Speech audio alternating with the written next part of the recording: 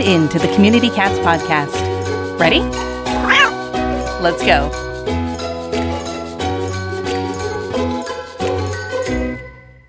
Welcome to the Community Cats podcast. I am your host, Stacy LeBaron. I have been involved helping homeless cats for over 20 years with the Merrimack River Feline Rescue Society. The goal of this podcast is to expose you to amazing people who are improving the lives of cats. I hope these interviews will help you learn how you can turn your passion for cats into action. And today we're speaking with Mikaela Fleisher. Mikaela is the secretary for a nonprofit spay and neuter initiative called PennyFix. She has been involved in animal rescue since 2009, and she first started volunteering with Castaway Critters, their local humane society. She then met Lynn Sitt, PennyFix's president, in 2015 when she started volunteering at her facility, the Best Little Cat House in Pennsylvania. When Lynn came up with the idea of PennyFix, Mikaela knew it was something they needed for every community. She recently had her first experience with fostering when a cat she had previously TNR'd became very sick. She thought she was feral, but when they were waiting for the vet, she cuddled up next to Mikaela. She didn't want to let her go back outside since she was so sweet and friendly, so she lived in her garage while she recovered and then went to another foster with Loving Care Cat Rescue and has already found her forever home. Animal welfare is a passion of Mikaela's, and she has 4 cats and works at a busy animal hospital as well. The animal hospital partners with local humane society and Loving Care Cat Rescue. Mikaela just loves helping animals. Mikaela, I'd like to welcome you to the show. Thank you, Stacy. So this is fantastic. I'm so glad you joined us. And I had originally found out about PennyFix through a little write-up that was in the Best Friends Network newsletter. So this is how I discovered information about your group. And before we dive into PennyFix, let's first ask you, how did you become passionate about cats? I think I was born with the passion. I've always loved cats ever since I was little. I was finally able to have my first cat when I was about 12, and since then it's just been cats nonstop. Excellent. And it sounds like you also work at an animal hospital, or are you a veterinary technician? I am the receptionist. I've been with the company about 8 years. So you are the front door for all the folks coming in, the happy face, the person who greets everybody and gets everybody organized. And you probably organize the whole clinic, I bet. Yeah, I get to pet all the cats. I don't have to do anything with the gross stuff. That's excellent. So that makes sense. Now I understand why you're the secretary of PennyFix, because you probably have a lot of organizational skills, and that is great. Tell me a little bit. It sounds like you've done some TNR work and you've done some foster care work. Tell me about PennyFix. How did it start? What is it all about? And how does it work? So it was Lynn Stitt's idea. I volunteered with her at the Best Little Cat House in PA. And so one day I was probably sitting with 4 or 5 cats in my lap. And she said, I need to tell you about this idea I have. And she said, what if we added a penny a can to every can of cat and dog food sold in the United States? And we use that money to fund spaying and neutering, rabies, and distemper vaccines. And I said, that's a great idea. And so that's our goal, is to partner with these pet food companies to save lives, to reduce money needed from federal and local governments, and to help cats and dogs in the United States. And I know that in some states, there have been extra pet food charges on, and that go into a spay-neuter fund. Is that sort of the same kind of model here that you're talking about, or is it a voluntary donation from the pet food companies? So it would be a voluntary donation from the pet food companies. So they would take in all that money. They'd get the tax deduction for that. And then we would just act as the wallet for these clinics to fund the spaying and neutering. When did this program start? We started in 2017. And how have things been going? It's been good. It's been a little slow. We've been providing grants through donations from all our supporters so far. It's been a little slow getting in contact with the pet food manufacturers. They want us to be more widespread across the United States before they agree to partner with us. But we think if just one pet food company jumped on board, that more would follow. So one of the things that we could do to help this initiative would be to get more clinics signed up all around the country? Oh, yes, definitely. We've funded 15 clinics so far in 11 different states, and we're trying to reach every state in the United States. Fantastic. That's great. And do you have to be a nonprofit organization to get funds? I believe so. You have to get in touch with our grant coordinator. She sends out paperwork. We do require a list of how many dogs and how many cats were able to be fixed in order to provide the grant. So they do the clinic first and send us the paperwork back, and then we give them the grant. Can I ask you what a typical grant size would be? Right now, we're doing grants of $2,000 each. That's great. It helps. Every dollar helps, that's for sure. Have you felt an impact with regards to COVID, from either organizations reaching out to get more assistance, or even on the other side, maybe from the pet supply side? We haven't really felt an impact from the pet supply side because we were kind of also not really moving a lot during COVID. We did hear from a lot of clinics. We had one clinic that we had provided a grant to before and said, hey, COVID's been tough for us. Can we have another grant? And we said, well, it's been tough for everybody, so it's kind of difficult. It was a difficult position for us to be in, but we want to help as many clinics as we can first before we're able to start going back and funding the same clinics. So if we get those pet food manufacturers on board, we'll be able to continue providing those grants to the same clinics, to different clinics, like that. Is there an opportunity for maybe some of the mid-sized retailers to participate in this, or is it only for the pet food manufacturers? Oh, yeah. We've sent a message to Chewy. I mean, if a pet store like Petco or PetSmart, or even a small one, we have some small ones here, if they wanted to do that with their inventory, that would be great too. Excellent. So you're willing to be flexible and work with them. It's interesting because one of the things that I'm heading up in Massachusetts is a pet food pantry task force. And what we're doing in Massachusetts is a lot of the human food pantries don't have a tradition of giving out pet food to help with pet food insecurity. And so when COVID started, we created this Airtable database working with the shelters and rescue groups who have maybe in-house food pantries for themselves to distribute some of the food out to the human food pantries. And that's really taken off tremendously in being able to at least provide some pet food safety for folks that might not have the funds to be able to get food, during this terrible time with COVID and stuff, and creating those relationships with the food retailers, especially with like broken bags or almost expired food, has also been extremely helpful to reduce waste on their end and provide extra supplies, food supply on our end. And so I think that thinking about our relationship in the pet food sphere is we need to have a closer relationship with them. I think in the animal welfare space, maybe we've been a little bit farther apart and work together collaboratively to be able to make some solutions. And right now, there is a shortage of funding for spaying and neutering, for affordable spay neuter, and times aren't getting any easier. So if the pet food industry can embrace this model, that would be really great. And I mean, it sounds like you're not approaching them through a legislative way. You're approaching them more as a donation. So more, I think it's a better relationship. But has the response been positive in general? Yeah, the response has been positive in general. It's just a matter of getting the pet food companies on board. And we want to let them know we're not taking any pets away from them. We're not taking any business away from them because we're spaying and neutering. We are allowing people to have access to these spaying and neutering services to feed their pets better quality food if they have that money saved from not having to pay for a spay or neuter. And that the animals in shelters that are being euthanized because of overpopulation aren't eating this food. They're not eating the pet food because they've been euthanized. So we think that's a really good incentive for the pet food manufacturers to get on board with us. Well, and I mean, everyone in the world did #stay at home and foster, and many of those foster homes are buying their own food. And one of the industries that has really grown, I mean, next to Zoom, has been the pet food industry. I mean, pet food purchases are up 10 or 15% over previous years.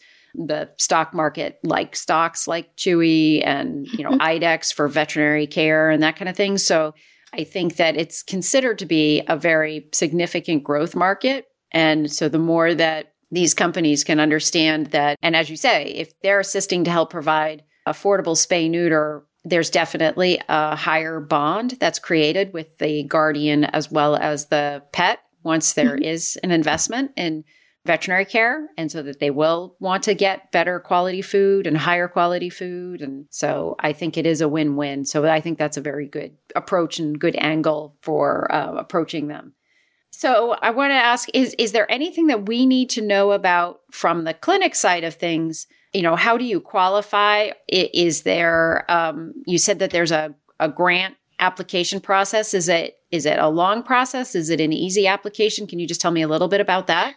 Sure, it's an easy application. You can just get in touch with us, email us, or contact us through our website, and I will forward that to our grants coordinator. She sends an introductory email to the clinic, and then the conversation goes from there. She discusses the process and sends over the paperwork. We get the paperwork signed, and everything gets going. There is a time frame that we have from when it's agreed to provide the grant to when the clinic is held.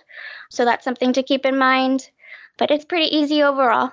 When you say when the clinic is held, are you saying like a designated day? Like I'm involved with an organization with the Merrimack River Feline Rescue Society, and we have a mobile spay-neuter clinic, the Catmobile, but it operates 4 days a week. So are you saying sometimes these applications are for like a specific like subsidized spay day or something like that? Oh, no, more like we agreed to provide this grant, so you have, I'm not sure right now off the top of my head what the time frame is, but say a month from when we agreed to the grant to hold the clinic. Oh, to like use the funds up? Yes. Do you struggle to find foster homes for your animals? Are you struggling to communicate with your fosters and keep track of what they need? Introducing Foster Space, powered by Dubert, where recruiting and communicating with your fosters just got a whole lot easier. Need a new foster for an animal? Simply create the foster request in Dubert and it will automatically send to existing Dubertiers and also post on your Facebook pages and groups. Need to communicate with your fosters? No problem. Dubert makes it easy to communicate via text with individual fosters or to get messages out to your different groups of fosters. Your fosters can even put in help desk style tickets for questions or supplies they need, and the Dubert system will help you keep track and stay organized. Check out Foster Space by signing in on your Dubert account today at www.dubert.com. Join us this January for the Community Cats Podcast 2021 Online Cat Conference, a virtual convention for anyone who'd like to help community cats. The conference will begin with a fun kickoff event on the evening of Friday, January 29th, and then run through Sunday the 31st. You'll join an amazing community of people helping cats all over the world at this unique event as you participate in webinars, hear from incredible speakers, and even enjoy some cat trivia complete with fun prizes. Our speakers come from a wide variety of roles in animal welfare to offer their perspectives on the industry, along with valuable information that will help you and your organization create a more humane world for community cats. Learn more about the event and see the full list of speakers as well as information on how to register at communitycatspodcast.com. It's our third annual online cat conference and we can't wait to meet you there. Online, of course.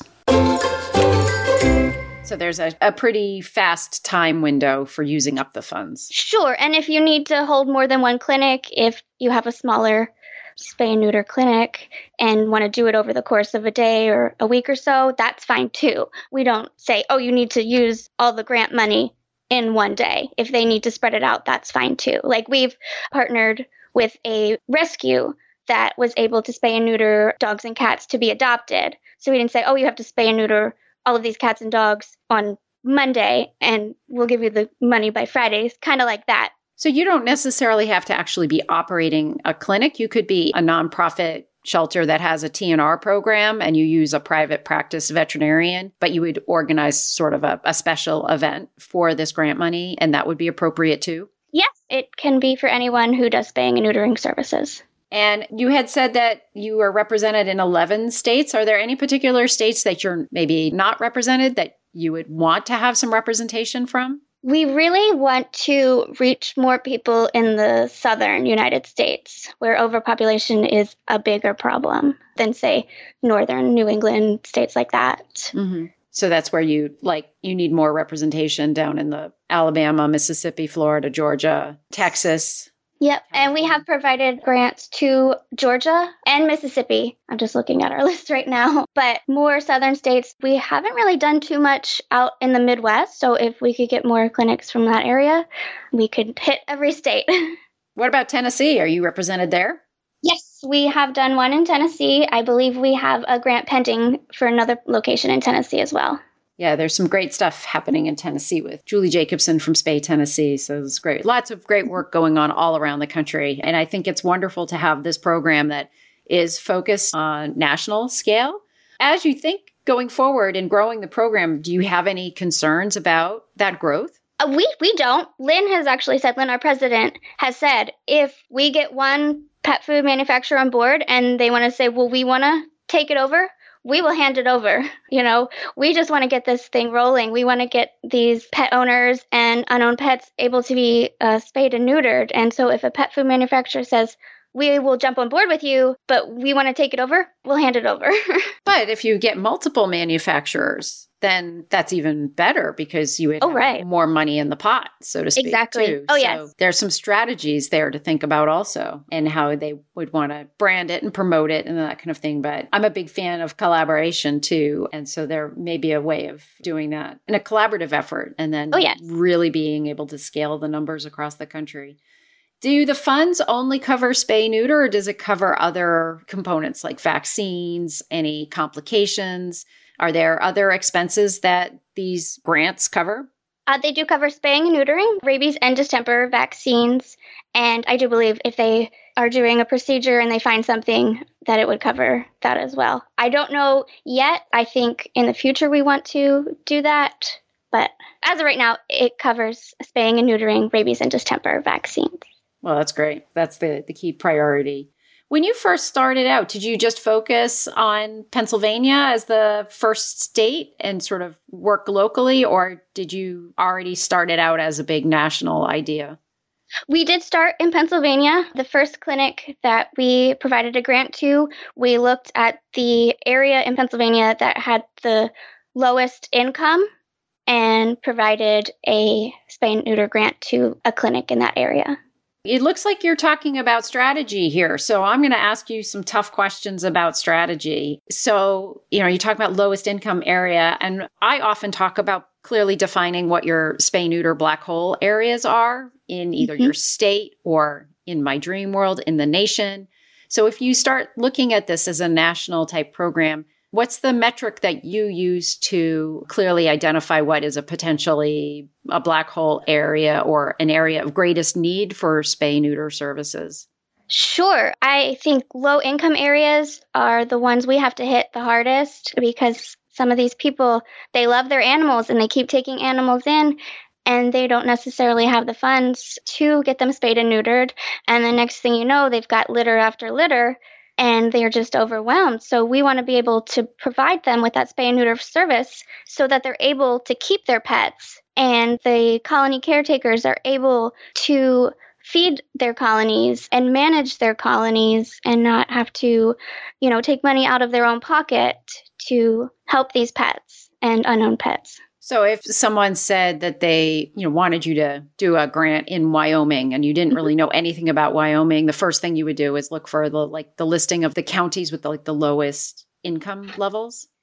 We can do it that way. We also have been asking people to nominate clinics for us to provide a grant for. So if you know of a clinic in Wyoming, for example, even if it's not the lowest income area, that's something we can get in touch with them and see if they'd like to have a grant provided to them. How much of the money that you take in at this point in time actually is part of the Penny program versus general donations and fundraising that you're doing that's more traditional? Everything right now has been through donations. And 100% of those funds are used toward the grants. So anything else that we need, like stamps or T-shirts with our PennyFix logo on it, that comes out of pocket from us. Website, we're all doing that out of pocket. So 100% of the donation goes to the grants and nothing goes toward administrative costs. Yep. So you're an all-volunteer team working on this initiative. Yes.